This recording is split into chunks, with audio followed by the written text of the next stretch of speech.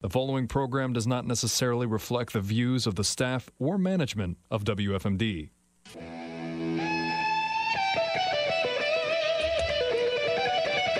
Thank you for spending part of your Sunday morning with us here on WFMD, also on HD2 of 99.9 FM. This is the Faith Debate. You can find us also on the website, WFMD.com. You can stream us there. You can find the podcast later on. And we've gotten in the habit now of when we record these shows on weeknights, we actually do that live. Battery's still going. So we do these live on Facebook, so you can get a sneak peek at what's going to air on the radio later on. I'm Troy Skinner. I'm the pastor of Household of Faith in Christ. I have a website, householdoffaithinchrist.com. And I'm joined, as always, now by three other pastors in Frederick County, also house church pastors, Daniel and Imran Razvi, pastoring the church that meets at Imran's house, David Forsey, who pastors a church that meets at his house, and the Razvis also have a ministry organization called Conquered by Love Ministries. It's conqueredbylove.org. So we were playfully mentioning it before we actually started rolling for this week's show that some people have noticed that in recent weeks that there's a little disclaimer that airs before the show about the views and opinions expressed on the following program do not necessarily reflect those of the staff or management of WFMD. And all I can say is truth in advertising, right? I mean, we do not necessarily represent their views. Their views do not necessarily represent ours. We don't even represent the views of many of the churches here. Yeah, absolutely. And we don't even agree with each other on some of these things. Yeah, I mean, we're doing our darndest to represent the views of God, right, yes, from the pages of Scripture, and have that inform our entire worldview about all things that happen in the world, because God is sovereign over everything. Right? He's the God of everything. He's the God of politics. He's the God of education. He's the God of science. He's the God of radio stations. He's the God of everything. But he's not your vending machine God, meaning you don't get to just ask him for things and get what you want. Oh. Well, then what are we doing? Nice. Why are we here? No, I'm just kidding. So, we've been talking about niceness and all that sort of stuff and the last few weeks, and we can still talk about that a little bit now if you want, but I thought we would transition to something a little bit different. I sent you guys a text earlier about privacy stuff. I don't know if you've had a chance to think about that, but we live in a world now where right now what we're talking about is not private, right? Being broadcast on a radio station, a Blowtorch AM radio station, plus a Blowtorch FM station at the HD2 part of 99.9. Plus, of course, the Internet, taking it everywhere. So we have a potential audience of probably 5 billion people right now. So we're not expecting any privacy. But there are other times when you expect that you would have a level of privacy, and you really don't. I mean, you got one of these fancy devices. In fact, every single person in the room has one of those fancy devices. And what I understand is those fancy devices, those smart technology devices, they have microphones and things. And you're constantly recording. They're constantly eavesdropping and recording what you're saying. And have you had the experience, you're talking to your wife or friend or something about something like, boy, it sure would be fun to take a vacation to Acapulco someday. And then you check your social media account about a half hour later and you're seeing a bunch of ads for Acapulco. Have you had that happen? Yes, multiple times. That's crazy. And then people, they're Isn't it great, though, Troy? The advertisers know what you want, and so they're giving you exactly what you want. That's how my daughter feels. She feels, oh, it's a great thing. No, it's not great. It's not great. This is bad. It can't be good. This cannot be good. And then some people will try to block it and figure out how to put their phone in a different part of the house or something so it can't be eavesdropped. Other people are paying good money for a device like Echo or Alexa, something like that, to bring it into their house so that it can spy on them. So they can just, and it learns their voice and they can just instantly, Alexa, do this, Echo, do that, whatever. By the way, poor person who's ever named Alexa. Same thing for anybody named Karen these days. I feel so sorry for somebody named Karen or Alexa. I wonder what names 40 years from now, like anybody named Imran's going to be hating life in 50 years because it'll mean something totally different than somebody's name. Well, a few years ago, my name was very close to Enron, so I had Oh, okay. Yeah, interesting. And some of it can be used, you would think, for good stuff, so you've got to be careful where we navigate. Like, I understand that the Apple products, like their iPhones and stuff, can scan for inappropriate images of children to clamp down on child pornography and that sort of stuff. And that's all they're ever going to scan for. Yeah. supposedly. So, but I mean, that would be a good use of that sort of technology. But can you trust that level of invasiveness? I disagree. Right. I don't think it's a good use of the technology. Oh, I don't think. well, I it's haven't thought a it good through. use. So you could persuade me. Why? What's the downside? The downside is you're looking into somebody's privacy. Oh yeah. But if somebody's trying to hide that they're taking dirty pictures of little girls, then I don't want that private. I want that exposed. I want them punished. I want them stopped. Right? Yes, That's what I meant by it was a good thing, but I'm saying it's a dangerous It's thing. not a good thing to just go snoop and spy on people, regardless of whether they're committing crime. Yeah, so you're saying they have no just cause to be snooping and spying. Right, There's no illegal reason to suspect anything, and they're just on a lark checking everybody's Right. devices. Yeah, Right, that's because now you're accusing everybody, and you're guilty until proven innocent. Yeah. Because by scanning everybody's phone, you're assuming that the people you're scanning have these bad images, and then you're making an accusation that they are a criminal until you're proven wrong by, oh, actually the pictures are okay, so never mind then.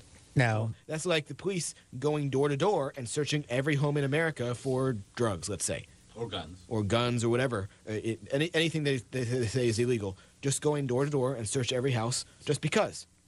And, oh, yeah, you're right, Troy, we didn't find anything today, so you're okay. Or like that Roman Catholic Church. You hear about this in the news not too long ago, where the authorities invaded the sanctuary in the middle of what the Roman Catholics call their mass, their worship service, and basically stopped things down so that they could check everybody's to see if they had their Vax Pass card with them.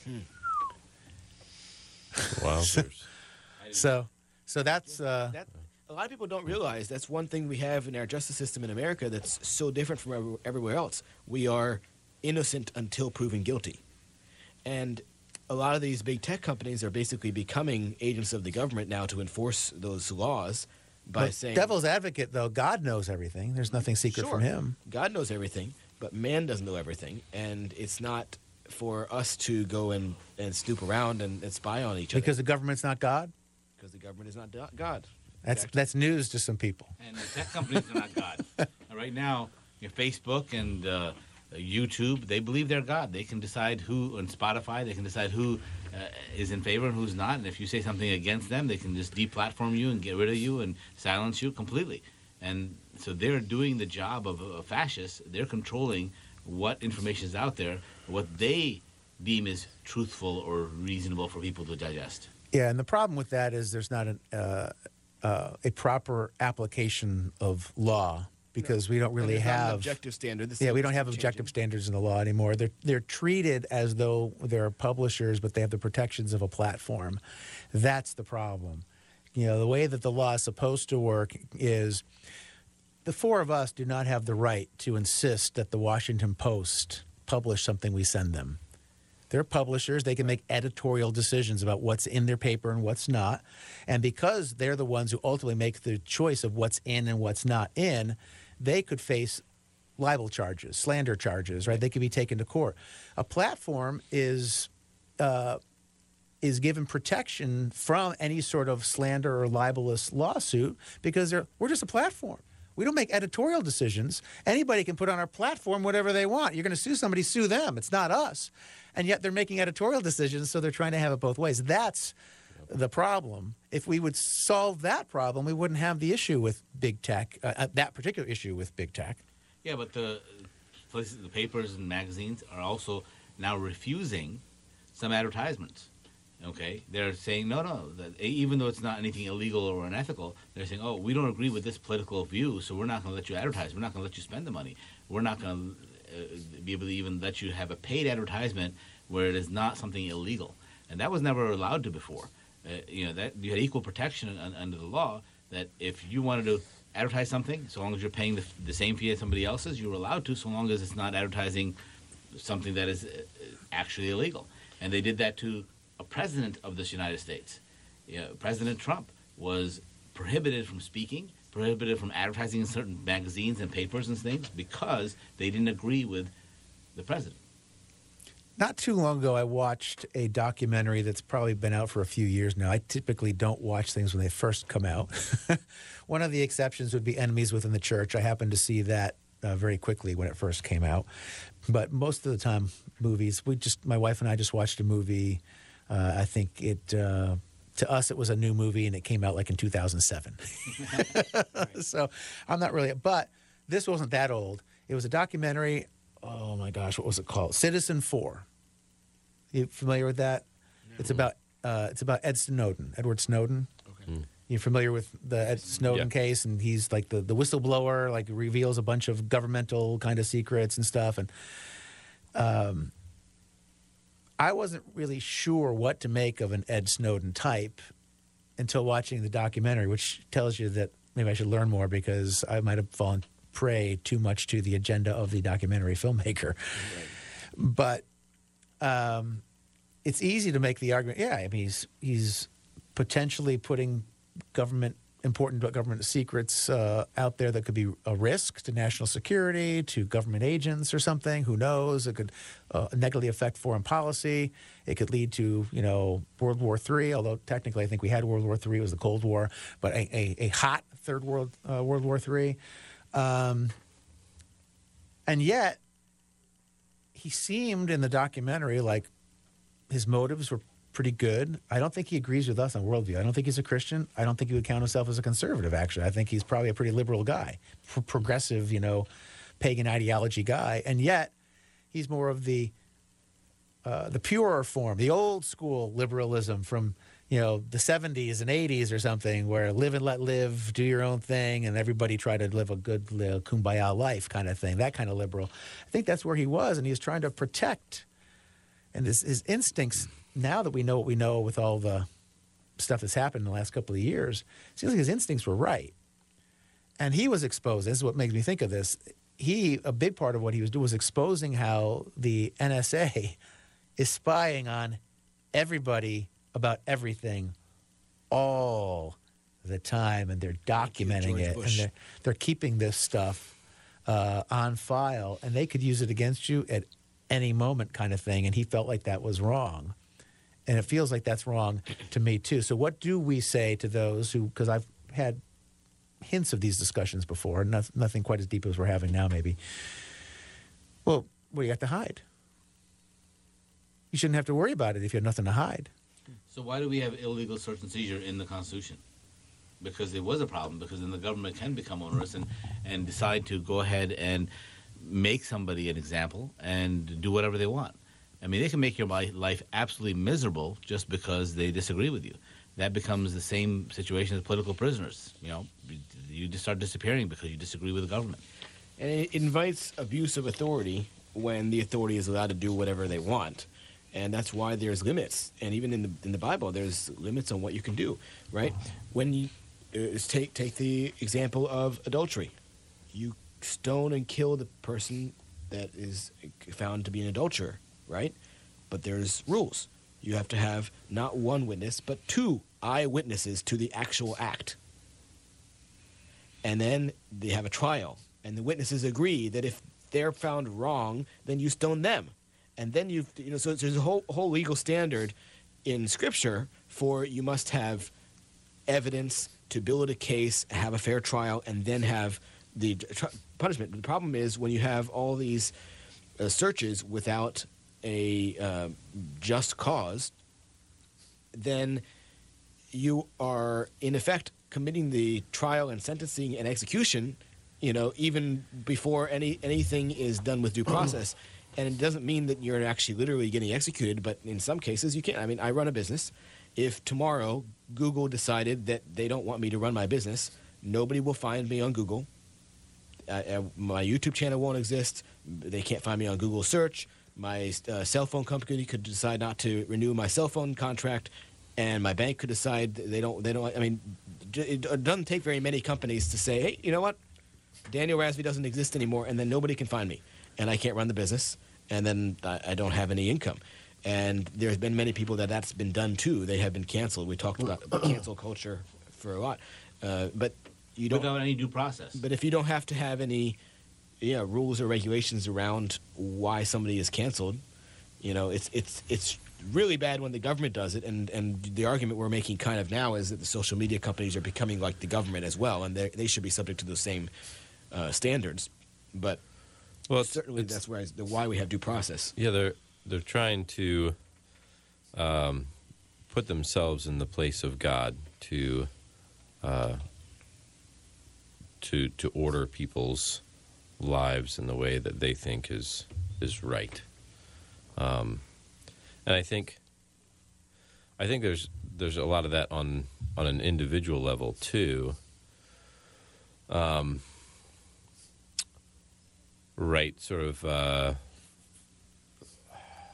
I like if there's like micro cancel culture, where someone says, "Well, I can't be friends with you anymore," right? Like I'm going to cast you into outer darkness, my outer darkness, where there's going to be weeping and gnashing of teeth for you because, I'm casting judgment on you.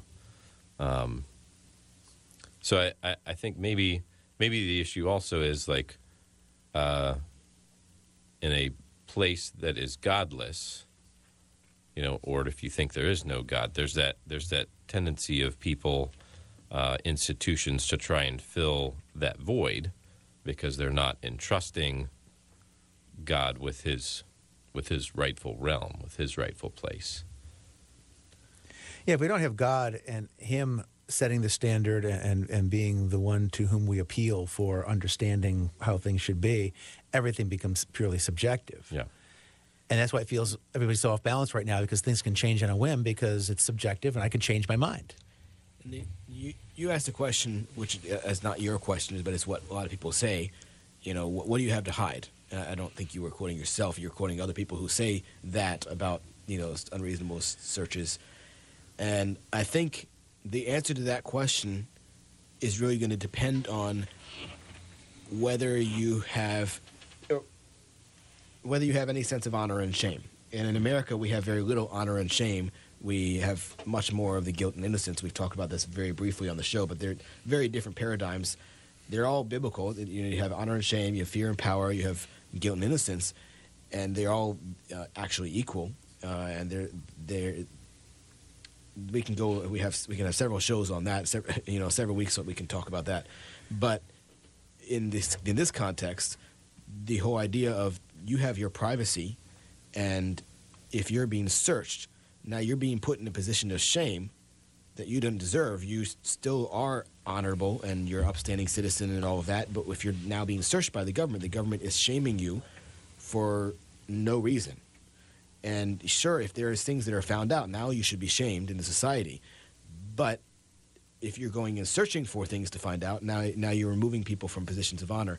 And it's not about whether you're guilty and innocent. It's not about whether you have anything to hide. That's where that question comes from. Do you have anything to hide? Are you guilty? Well, no, that's not the point. Everybody's innocent until proven guilty. And that comes from an idea of honor and shame. You give honor to people, give people the benefit of the doubt. Now, that's our system. But I think, is it somewhere, maybe it's the French system or somewhere else where it's the reverse, right? Oh, yeah. Where it's you're guilty until proven innocent. Most cultures are guilty until And proven so, in our context, which system is the more godly, more scriptural? I mean, I would argue, I think, I haven't thought about it in these terms before, but it's probably the innocent until proven guilty. But what would be a biblical reason for choosing that over the guilty until proven innocent? Well, one of the things is we're all guilty and deserving of death. If we start with that premise, then it doesn't really matter. You're going to be guilty no matter what, right? Guilty of something. Yeah. So if you search deep enough, you're going to find That's something. true.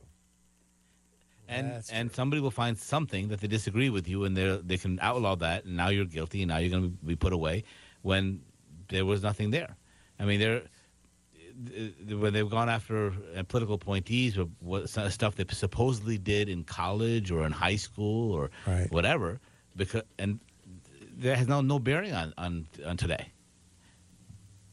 Yeah, So okay. From a biblical perspective, I would go back to that same example. I know I like to use that example of adultery, but it's just because there's very clear instructions for what to do. You assume that they're innocent, and why do you assume they're innocent? Because you have to have all this evidence and proof Otherwise, somebody could just make an accusation and then you do it. No, the whole heinous crime of what Jezebel did with Naboth's vineyard. She came and she created a whole bunch of fabricated evidence and said, we're going to get all these upstanding citizens to go make these accusations together, so it's going to look like there's all this evidence, and so now we have a reason to do something to him. And if you look at Jesus' example, what did Jesus do with the woman taken in adultery? He could have killed her for adultery because he's God. He can mete out that judgment. He knows whether she's guilty or innocent, but he still, while on earth, he followed the judicial system that he had set in place, which is you're innocent until proven guilty. He said, where are your accusers? Oh, nobody's accusing me anymore. Well, then I don't either. I wasn't there. Obviously, God was there. He saw. But he's speaking as a man there in that passage. I'm not assuming that you're guilty. But he did say to her, go and sin no more. Right. So he didn't say? He did. Oh, yeah. I was sorry. I thought you said he didn't say that. No, yeah, he did. He did say that. Neither do I accuse you, but go and sin no more. Right. So he's not accusing you, but he's saying that you did sin. Don't sin anymore. So I think that would be the one example, and there's many others, but one example of the biblical basis for innocent until proven guilty. And speaking about the the adultery or the rape kind of stuff or whatever that you talked about, and you emphasized eyewitness, it might be a totally separate show. I'd probably want to dive in and look specifically at the text and grapple with it, but I'm not sure. It does talk about having multiple witnesses, but I'm not sure that the text requires, the spirit of the law and what we're told requires eyewitness. And I say that because, as an example, in John's third epistle, he's vouching for somebody's upstandmanship, saying this is a really good guy here. And to prove that what I'm saying is true, I mean, I'm paraphrasing rather loosely here, but the gist of it is, to prove what I'm saying true, here are three witnesses. There's me. There are all the people that know him. So those are two of them. Those are two pretty good witnesses right there, right? If the Apostle John and everyone who knows you vouch for you, that might be enough. But then the third thing is just the brute facts themselves. Like the facts testify. And so the facts are a witness. So I feel like in our context where we have all this different kinds of forensic evidence and stuff, I think that can biblically count, in a biblical category, can count as a witness. There's an argument for that. The point I'm really making is that you have to build the case. Right, yeah, no, absolutely. Yeah, I wasn't even going to say anything, but then when you swung back and kind of brought it up again, well, I'll mention it. We've got just a minute or so left in the show, so we'll begin to draw it to a close. I think that to tease what we're going to talk about coming up in future shows, I'm not sure exactly what angle we're going to take, but the question of whether or not somebody who is an actual believer in Jesus Christ can be possessed or in some way invaded and controlled by an evil spirit is something that I think we'll talk about maybe our next show. At some point, I think I also want to transition. How many books do you have now, Imran? 45. 45 books. Lots of fodder for conversation. Each book is like its own little standalone topic, if you will. A lot of them could cluster together. But I'm thinking we might grab a handful of books that are similarly themed and talk about those issues that have to do with raising a family, rearing your children, having a good relationship with your spouse, having good spiritual disciplines in the home. Those are the kinds of things I'm going off my memory of what I remember some of your books touching on. But we maybe can do a series of shows on that as well. And I mentioned all of this with upcoming shows because if you're watching on Facebook or you're listening on the radio, and you've got an idea about a show, a question you'd like to hear us tackle, reach out to me, give me a buzz, shoot me a text. My cell phone number is on my website. You can email me. My email address is on the website, and I'd be glad to try to figure out how to work it into what we do here on the Faith Debate. That website, by the way, for connecting with me is householdoffaithinchrist.com. Of course, you can try to connect through the radio station's website too, but it's a little harder to connect with me directly through the radio station's website, which is WFMD.com. So it might be easier just to go to householdoffaithinchrist.com. And if you're listening and you are afraid to come to one of these churches because of your past or your history, don't be. We are all sinners. And reach out to us and talk to us and find out what God's purpose for your life is. Don't be afraid of reaching out because of what you've done in the past. We want you to come out and learn who who God is and how important He is to you and what He's done for you. That's the voice of Imran Razvi. Daniel Razvi also on the show. Thank you, gentlemen. David Forsey, I'm Troy Skinner, and I never started the music, so we're going to go out without any music. Sorry about that. We're going out cold. You just got to listen to me. I could try singing to you, but I'll spare you. So the Faith Debate will be back next week, 167 and a half hours from right about now. Till then, God bless.